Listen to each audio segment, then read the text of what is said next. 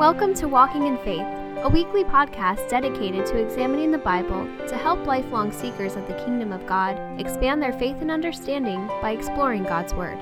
Now let's join Landon Johnson as he shares this week's message. Good morning, everybody. So apparently I'm consistent because I've had multiple people come up to me this morning and say, "Oh, you must be preaching today because you're wearing slacks." So now I know. If you're wearing jeans, you're being casual. If you're wearing slacks, you're preaching. So today's message is going to be on the topic of communion, the Lord's Supper. So we'll be celebrating that next week. So the hope is that we can take some time, look really deeply into what communion is, what Lord's Supper is, and then when we come back to celebrate it next week, we can have a deeper appreciation of what we're partaking of. And so we're going to dive really deep. We're going to exegete. We're going to use hermeneutics. We're going to use all of the tools that we have at our disposal to answer the question that has been plaguing communion since the dawn of time, which is, do you use wine or do you use grape juice? Today, we will have an answer, and we will know for sure. So buckle up. It's going to be an hour. We're going to go in, wine or grape juice. No, we're not going to do that. We'll touch on that a little bit as we get into it. Obviously, that's not going to be the focus. We're going to answer three questions. First question, what is the Lord's Supper? What is communion? Second, how do we celebrate it? And second, how do we celebrate it? And third, why do we celebrate it? So we're going to answer the what, the how, and the why of Lord's Supper. So if you would, dive in with me. Our passage today is going to be 1 Corinthians chapter 11. We're going to start in verse 23 and go through verse 26. So if you have your copy of God's Word, go ahead and jump there at 1 Corinthians chapter 11. If you don't have a Bible and you'd like one, definitely let myself or Rob know. We have free Bibles that we can give to you. We would love for you to have a copy of God's Word that can be your own. Starting in verse 23. For I received from the Lord what I also delivered to you, that Lord Jesus, on the night when he was betrayed, took bread. And when he had given thanks, he broke it and said, "This is my body, which is for you. Do this in remembrance of me." In the same way also he took the cup after supper, saying, "This cup is the new covenant in my blood. Do this as often as you drink it in remembrance of me. For as often as you eat this bread and drink the cup, you proclaim the Lord's death until he comes." Go ahead and pray with me as we dive into this. Gracious Father, we come before you this morning. We want to pull apart this just most beautiful passages that helps explain to us something that is incredibly important to you, and we know it was so important to you because you gave it to the disciples the night before you knew you would be given up to die. We pray, Lord, that you would help us to be thinking deeply about what this is, what the Lord's table is, what it means to us, why we should partake of it, and that from this, Lord, we might be able to garner a deep, deep understanding that helps us to approach your communion, your Lord's table, with just a deeper maturity and a greater understanding of what a blessed gift it is. We pray this in your most blessed name. Amen. All right, so we're going to start with the what. And as we always do, we have to lay the groundwork. So we got to go all the way back to the Old Testament. We're going to start digging in, see where all this came from. So, quick question. What were Jesus and his disciples celebrating that night in the upper room? Remember? Passover. I heard it somewhere. Yeah. Passover. So, Passover commemorates God liberating the Jewish nation, Israel, from Egypt and allowing them to then leave and come into the promised land after spending time in the desert because they were foolish and so on and so forth. But they're celebrating Passover. So they're there for a specific reason. They're having the Passover meal. Passover had established metaphors and it had established meanings. It was already something that was given to Israel as something they should do. So we're going to look into Exodus 12 really quick, starting in verse 3. This is Moses, or God commanding Moses. He says, "Tell all the congregation of Israel that on the 10th day of the month, every man shall take a lamb according to their father's houses, a lamb for a household. And you shall keep it until the 14th day of this month, when the whole assembly of the congregation of Israel shall kill their lambs at twilight.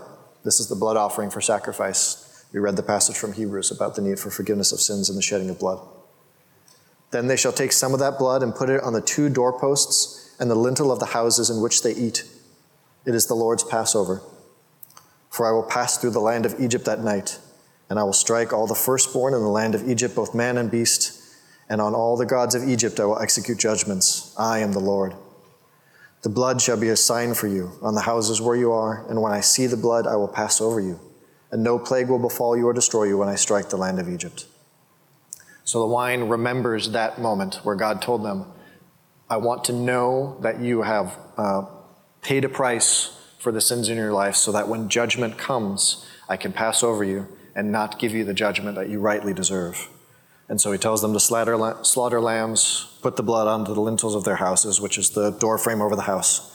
And then when God's Spirit passed through Egypt, it didn't touch them. There's also unleavened bread that's eaten. Verse 11, "In this manner you shall eat with your belt fastened, your sandals on your feet, your staff in your hand, so be ready to walk out the door. You shall eat in haste on this Lord's Passover. This day shall be for you a memorial day, and you shall keep it as a feast to the Lord throughout your generations, a statute forever. 7 days you shall eat unleavened bread." So the key with unleavened bread is that it is something that doesn't take a long time to prepare. You can put all the stuff together, roll it in, lay it out flat, and then it's basically ready to go as soon as it dries. Versus making bread proper, you got to spend a lot of time letting the yeast rise and all the rest of it. If you want to really know about that, talk to Nicole. She bakes bread, so she understands that process way better than I do. But it takes a lot of time. You have to plan for it. You have to take time to do it. And God wants them to remember, you need to be ready at a moment's notice. When I say it's time to go, you get up and you go. You have to be ready for my commands. And it's unleavened as the idea of being set apart. So God uses the imagery of leaven throughout the Bible all over the place to talk about being set apart and holy. You are not to have leaven in your bread. And so for the 7 days that Passover was celebrated, the Jews would go throughout their house and they would completely get rid of all the leaven that was in their house. God said, you can't have it, 7 days, no leaven.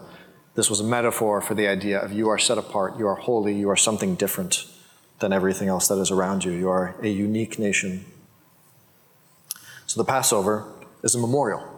It was a way to remember. Look at Exodus 12:14 specifically.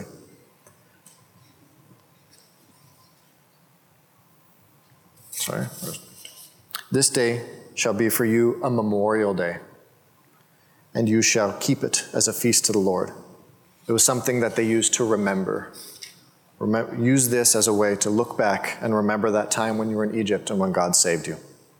So now, let's leap forward and look at our New Testament narrative, compare those against each other. The passage we're going to be diving into is in 1 Corinthians, but we have 3 other descriptions of the Last Supper, Matthew, Mark, and Luke. So we'll pull from Mark for this one, Mark chapter 14, verses 22 through 25.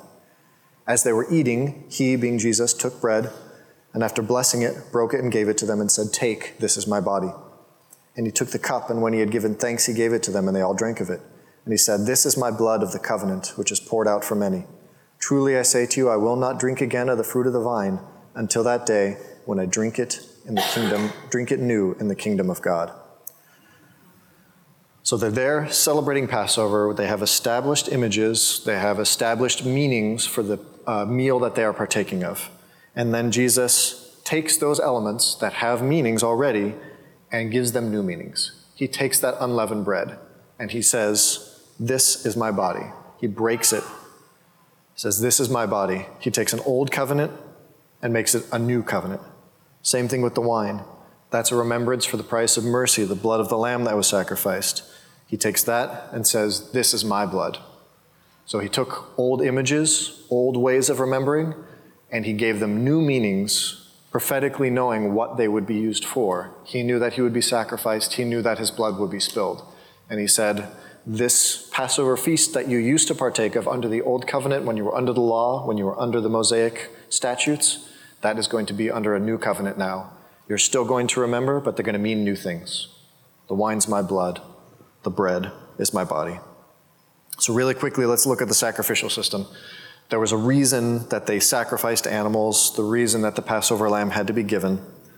So looking in Leviticus, where you can see all those laid out, starting in chapter 1, verses 1 through 3, the Lord called Moses and spoke to him at the tent of meeting, saying, "Speak to the people of Israel and say to them, when any one of you brings an offering to the Lord, you shall bring your offering of livestock from the herd or from the flock. If his offering is a burnt offering from the herd, he shall offer a male without blemish, and he shall bring it to the entrance of the tent of meeting, so that he may be accepted before the Lord. So the reason for these sacrifices was not just something that God told them to do because he likes animals being slaughtered. He was trying to show them a picture. Sin comes with a price. If you wish to stand before God, who is infinitely holy, you have to be purified. You cannot bring your sin into his presence. And so in order for the people of Israel, prior to Christ coming as the full fulfillment of sacrifice, God had a picture of what it meant to pay the price for sin.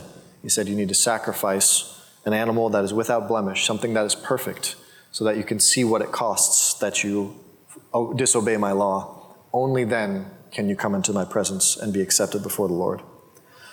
So really quickly, we're going to jump back to Psalm 51. We're going to look at the Psalm of David.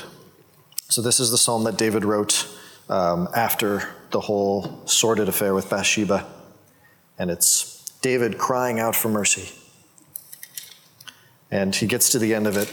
We'll read through, starting at the very beginning. He says, "Have mercy on me, O God, according to your steadfast love. According to your abundant mercy, blot out my transgressions. Wash me thoroughly from my iniquity.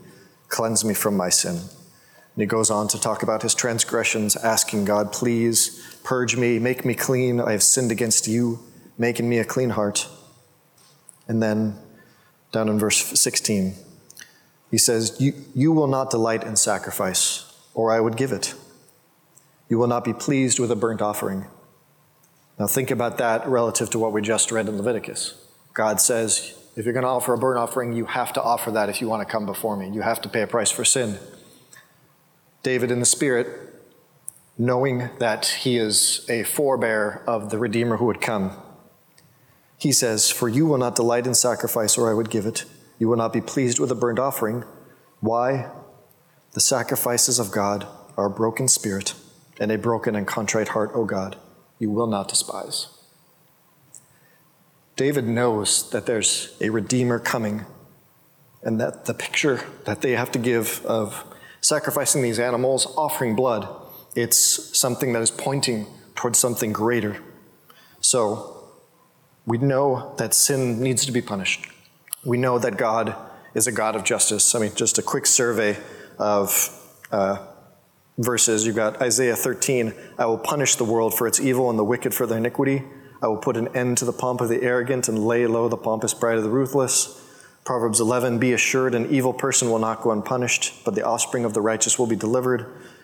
Matthew 25, "And these will go away into eternal punishment, but the righteous into eternal life." Isaiah 3, "Woe to the wicked, it will be ill with him, for what his hands have done, it shall also be done to him." Psalm 11, let the Lord rain coals on the wicked, fire and sulfur and a scorching wind be the portion of their cup."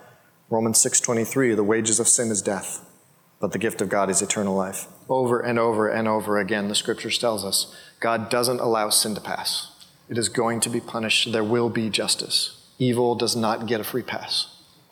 But, praise God, he's made a way for us to not pay the price of our sins. He's given us a way to have salvation. And that salvation comes through Christ, who intercedes for us. The sacrificial system looked forward to something that would come later. So in Hebrews 9, starting in verse 11, "When Christ appeared as a high priest for the good things that have to come, that through the greater and more perfect tent he entered once for all into the holy places, not by the means of blood of goats and calves, but by the means of his own blood, thus securing an eternal redemption." So Christ goes forth. He fulfills all of the demands of the law, not by sacrificing an animal, but by sacrificing himself. And because he is the only one ever to have lived perfectly holy, to have not been born into sin, he is the only one who could fulfill these things such that his blood could pay the price for us. So, that was our groundwork. Now we're going to dive into our passage. Come back with me. We're going to 1 Corinthians chapter 11. We're going to start in verse 23. We're just going to go through it line by line. "For I received from the Lord what I also delivered to you." Stop there for a second, think about that. So this is Paul. He's writing to the church in Corinth, church that's got all sorts of problems. He's trying to make it so that they celebrate the Lord's table properly. And he says, "I received from the Lord what I've also delivered to you." So what he's about to tell you comes straight from the Lord. Now, we know our history. Paul was not in the upper room, right? Matthew, Mark, Luke, Paul's not there. He doesn't know what took place in that room. Paul tells us, I received from the Lord. So he's saying, I got this from Jesus, but he wasn't there. So really quickly, there's a portion in Galatians where Paul talks about his induction into the body of Christ and how he was taught. So starting in verse 11, I'll run through this really quick. Paul is talking to the church at Galatia. He says, I would have you know, brothers, that the gospel that was preached to me was not man's gospel, for I did not receive it from any man, nor was I taught it, but I received it through the revelation of Jesus Christ. For you have heard of my former life in Judaism, how I persecuted the church violently and tried to destroy it. I was advancing Judaism beyond many of my own age. I was extremely zealous for the traditions of my fathers. But when he who had set me apart before I was born and who called me by his grace was pleased to reveal his Son to me, in order that I might preach him among the Gentiles, I did not consult immediately with anyone, nor did I go up to Jerusalem to those apostles who were before me, but I went away into Arabia and returned again to Damascus, and then, after 3 years, I went up to Jerusalem to visit Cephas, which is Peter, and remained with him 15 days. So Paul, when he says, I received from the Lord what I delivered to you, for those 3 years, Paul went away and received directly from Jesus training and instruction in what Scripture had to say about this new covenant. And so after 3 years then, Paul goes and visits Peter to basically present himself as someone who can faithfully present the word. And man, I would love to have been sitting in that room. Like, can you imagine Peter, right? Like, Peter went through the whole thing, right? He is like the apostle that was so passionate about Christ and yet messed up so many times. Someone says Peter was the apostle with a foot-shaped mouth. He kept sticking his foot in his mouth. But he suffered alongside Christ. He watched Christ crucified. He was there when the Last Supper was given, when the new covenant was given. And then this guy Paul shows up, who has a reputation for killing Christians zealously. They spend 15 days together. Like, that must have been a really tense room for the first hour or so, where he's trying to figure out what's going on. And I'd be curious to know what went on. I would assume those two men were testing each other. Paul, having received direct instruction from Christ, went to Peter to see, do you guys really believe the right thing about Christ? And Peter, naturally, as someone who came before, is going to say, who is this guy who is showing up and saying that he received instruction from Jesus directly? So at the end of those 15 days, all of the apostles agreed, Paul is someone to be listened to. This man has been commissioned by Christ. So they knew that Paul had in fact received direct training from Jesus, and he knew what he was talking about. So Paul is basically giving his bona fides. He is saying, I received this from the Lord directly, what I'm about to tell you about the Lord's table. So we can trust what Paul is about to tell us. Now, going on. We're going to go through 3 different portions as we get through this of how, we've done the what, which is, this is the sacrificial system. We've laid the groundwork of understanding this. Paul has told us, what you're about to receive from me, I got straight from Jesus. So we understand the what. Now we're going to get to the how. So this portion is the physical. Physically, how do you partake of the Lord's Supper? We're going to do the physical, the mental, and the spiritual. So physically, that the Lord Jesus, on the night when he was betrayed, took bread, and when he had given thanks, he broke it. So this is Jesus taking the bread and giving thanks and breaking it. Jesus says, on the night when he was betrayed. Now, let's take just a quick second and not just pass over that. So that tells us contextually when it happens, right? This is the night that Judas is going to bring the Roman soldiers, and it's going to start that whole series of events that's going to end with Jesus sitting on a cross. What would you do with the last day that you had alive? That's a pretty common question that just gets thrown out there as like one of those thought experiments, right? Like, if you only had one day to live, what would you do? Most people would spend time with family, or, if you had a broken relationship, try to mend it, whatever that is.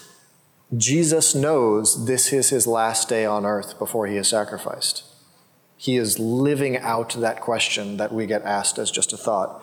And so this is the night he's going to be betrayed. this is what he chooses to do. When we get asked that question, our thought is, what is the most important thing I can possibly do? And we try to figure out what the most important things in our lives are. For Jesus, giving the Lord's table, giving communion to his disciples, was one of the most important things that he could do. So that tells us how important this was to Jesus. So he takes that first element, bread. He breaks it, and going on, he says, "This is my body, which is for you. Do this in remembrance of me." This is my body, obviously a metaphor. Christ is talking about the bread as a representation of his body being broken. So in Matthew, it says, "Now as they were eating, Jesus took the bread, and after blessing it, he broke it, gave it to the disciples, said, 'Take, this is my body.'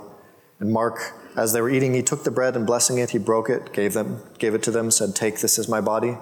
And then Luke, he took the bread, and when he had given thanks, he broke it and gave it to them. 'This is my body, which is given for you.'"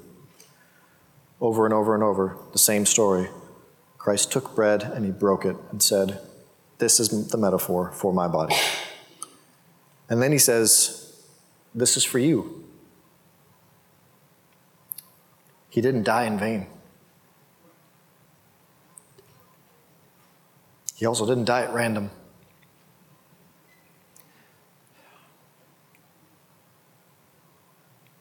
When he broke his body, he broke it for you. Every single person individually. For Matthew, for Emily, for Maria, Ken, every single one of us in this room. His body was broken for you. And then he says, "Do this in remembrance of me." So it's important that we remember that this is not a new sacrifice, right? This is not, as you would see in like a Catholic liturgy or something like that, where they believe that Christ is being sacrificed over and over and over every time they do communion. Christ specifically says, "Do this in remembrance of me." There was a sacrifice given once, and it was only given once for all. Christ doesn't die over and over and over. He did it once, and it was fully sufficient to cover everything that was necessary for the forgiveness of sins. So he says, "Do this in remembrance of me." Moving on to verse 25. "In the same way, he also took the cup after supper." So we had our first element, the bread. Now we've got our second element, the cup. Now we get to come back to our joke from the beginning, wine or juice. Now, specifically, it's unknown and somewhat uncertain. We know that it was called the fruit of the vine. It's described as either the cup or the fruit of the vine everywhere in Scripture. Now, we know that fruit of the vine would have been grapes in all likelihood. That was the thing that was mostly grown there. Most likely it was wine. It's unlikely that it was juice, but honestly we don't know. And because Scripture doesn't give a super specific thing that says, "And Christ took wine and said, 'Use wine,' and so on and so forth," it has been historically understood by Christians that there's grace. Right? We use juice, we use unleavened bread. Other congregations have a different choice. They choose to use wine instead. There's Christian freedom here. There's no reason to come down hard on one side or the other, which unfortunately doesn't do much for our WWE analysis of who gets to win. But most likely it was wine, but there's no hard commandment on one side or the other. Moving on the verse, it says, "This cup is the new covenant in my blood. Do this as often as you drink it in remembrance of me." Now, we could spend a whole sermon series, like a series, going over what Jesus meant when he said, "This cup is a new covenant in my blood." The idea of taking everything that was old and replacing it with something new was revolutionary. This is why people grabbed stones and tried to kill Jesus often throughout his ministry, because he was saying things that were fulfillment of Scripture in a way that people didn't want to hear and in a way that they were not ready to accept. Jesus was saying, what you believed throughout the entirety of the Old Testament, what God gave to you in the old Mosaic covenant, I'm changing all of that. I fulfill all of that, and I'm giving you something new. This is a new covenant. That's a radical, radical statement. It upends 4 millennia of history, and it replaces it with something different. So he takes that, says this is a new covenant. It's a covenant of grace. So where that old sacrificial system was all about sacrifice, paying of blood, and over and over and over, having to give that same sacrifice every year, coming to the temple, coming to the tent, giving that sacrifice. Christ knows that his will be sufficient and for all time. So he says, this cup represents the new covenant. There will be one more sacrifice of my blood, and then we will be complete. Do this as often as you drink it in remembrance of me. So do this as often as you drink it. Now this deals with the idea of frequency. How often do you need to take the Lord's table? Again, there's no specific command given for how often you do this. We choose to do it once a month. Other churches do it weekly. There are other churches that do it quarterly. The wisdom seems to be do it as often as you need to so that the gravity and weight of what this means is present for you. For us, doing it once a month is, at the moment, feels like the right pace of things. That may change someday. Maybe we get convicted and we think that really we should be doing it every week. We don't know. Right now, there's no command specifically at what rate you need to do it. Once a month feels like it's right for our congregation to remember why this is so important, to come close to the throne of grace through that means, to understand what it meant. And so don't get hung up on that if someone else, you've got a friend or something who goes to a different church and they change the rate at what they do it. None of that is particularly cogent to do it. Other than that, you do it. Do this as often as you drink it in remembrance of me. Again, not a new sacrifice. This is not something that is effective for your salvation. It is not something that if you don't partake of it, you are not going to be able to be a Christian. It is a remembrance of something great that is where your salvation comes from, which is the sacrifice of Christ on that cross. Which brings us back. It's a memorial. Romans 6:10, for the death he died to sin, he died once for all. But the life he lives to God. Hebrews 10, and every priest shall stand daily at his service, offering repeatedly the same sacrifices which can never take away sins. This is talking about that old sacrificial system. Remembering David saying that you're not going to be delighted in these sacrifices because what you want is our hearts. Verse 12, but when Christ had offered for all time a single sacrifice for sins, one, he sat down at the right hand of God, waiting from that time until his enemies should be made a footstool for his feet, for by a single offering he has perfected for all time those who are being sanctified. Jumping down to verse 18 then, where there is forgiveness for these, there is no longer any offering for sin. Christ did it once, and it was fully sufficient.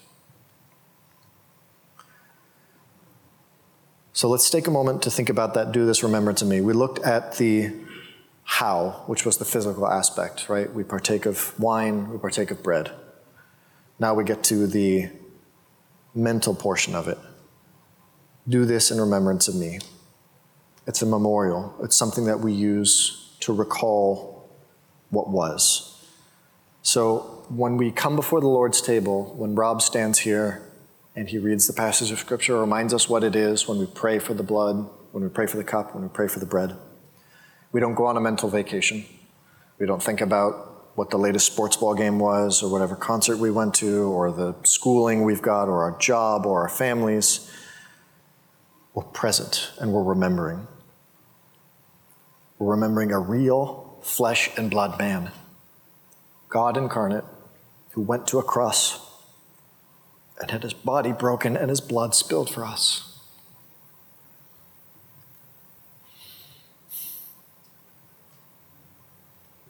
It is so poignant to think about that moment. So when you come before the table, don't do it flippantly. If there's other things in your mind, fight so hard to crowd those things out and focus and put yourself at the foot of that cross and remember the price that was paid. That's what it means to do this in remembrance of me. So we got to see the how, we got to see the why. The how is the physical. We got to see the how, or the what, which is the physical. We got to see the how, which is the mental. Now we're going to look at the why, which is the spiritual. Verse 26, the last verse. For as often as you eat this bread and drink this cup, you proclaim the Lord's death until he comes. As often as you eat this bread and drink this cup, again, no requirement of frequency. Do it as often as you need to in order to understand how important it is. You proclaim the Lord's death. This isn't something that's done in private. When this was instituted and when the early church was partaking of it, there were a lot of rumors that swirled around in the Roman world where there were accusations of cannibalism because it was referred to as the body and the blood, that this was some kind of cult that was pushing all sorts of things. You proclaim the Lord's death. This is a public celebration. When we partake of the body and the blood, the bread and the wine, and we partake of the Lord's Supper, we do it publicly. We invite the church to see what is going on here. If you are a Christian, we invite you to partake of this. If you are not a Christian, we ask you not to partake of it, but to be present, to watch, to see this celebration that we have and understand what it is. It is a proclamation of Jesus' death and a reminder of what he has done for us. So this isn't something that's done in secret. This isn't some weird cultic practice. This is a loud and open and poignant proclamation of the sacrifice that God made for us. And we do this until he comes. So until you die, or until Christ's second coming, and he takes you home to heaven, we do this. This is a commandment. We cannot ever stop partaking of communion. We are always partaking of this. So, that gives us our physical, our mental, our spiritual, the what, the how, and the why. And in closing, I just want to give a warning about why this is so important and the way that God views this so that we can understand why this isn't something that we should come to flippantly. And for that, I'm just going to read on from where we ended, start in verse 27 and go through verse 32. And I want you to prepare your hearts and be thinking about what is about to be said. Take it at face value and don't try to short circuit what's there. Starting in verse 7, whoever therefore eats the bread or drinks the cup of the Lord in an unworthy manner will be guilty concerning the body and blood of the Lord. Let a person examine himself then, and so eat of the bread and drink of the cup. For anyone who eats and drinks without discerning the body eats and drinks judgment on himself.